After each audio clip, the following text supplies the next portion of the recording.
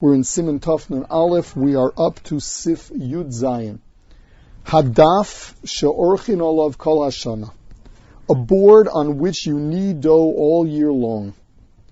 V'chein arev shaloshim ba. So the daf is actually where you roll out the dough, and the arev is a mixing trough where you knead the dough.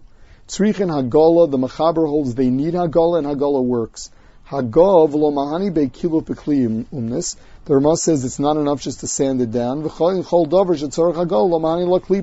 It's not enough to remove the outer surface. Hagala is necessary to extract what's absorbed into it.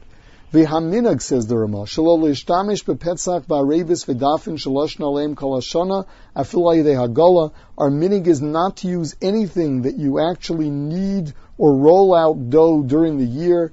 V'chein iker. And that is for Nizbar Le'elsimint of Sivir Aleph. Our minig is not to use them even by way of Hagala. We are afraid that since the dough actually became chametz in there, we are afraid that it is so absorbed in it that Hagala won't extract it, and on Pesach it is still going to be giving off chametz. Now, what we're talking about is this is a board that you roll out the dough regularly, or a mixing trough where you knead the dough regularly. That's why the minig is to be machmir. You leave the dough on there, and it happens on a regular basis. We say that it is full of chametz. Whereas, if you just used it once, Hagala would certainly help for it. Now, back at the end of Tuf Mem Beis, the mechaber said that you should not use your mixing trough because we're afraid that you can't get all the chametz out of it. So you have to say that either the mechaber meant there it's ideal not to use it, or he was only referring to a mixing trough there that was made of different pieces, and we're afraid that this chametz caught in between them. Whereas if it's all one big piece, you wouldn't have to worry about it.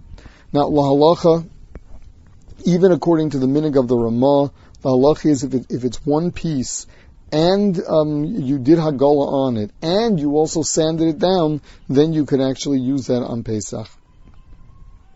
Now, in the case of something that you just use once for dough, even though it rose in it, the halacha is that you do hagala, but hagala once is enough. The Mishnah Berurah has it said that in a keli matchis, when you're dealing with metal, hagala should work because hagala always works for it, and the fact that it was used as a mixing trough won't make it any worse. In a case of a board that you roll out dough on, if you did hagala and then cover it with a tablecloth, the Mishnah Berurah is matir to put hot matzah on it. Whereas if you didn't do hagala on it, then it's only if you're putting cold matzahs. But to go knead on it, there the Mishnah Berurah never allows that because we're afraid that whatever chametz it absorbed by way of it, the dough actually is left to rise on it, is so deeply absorbed that it can ruin, that it'll ruin the matzahs that you put on it.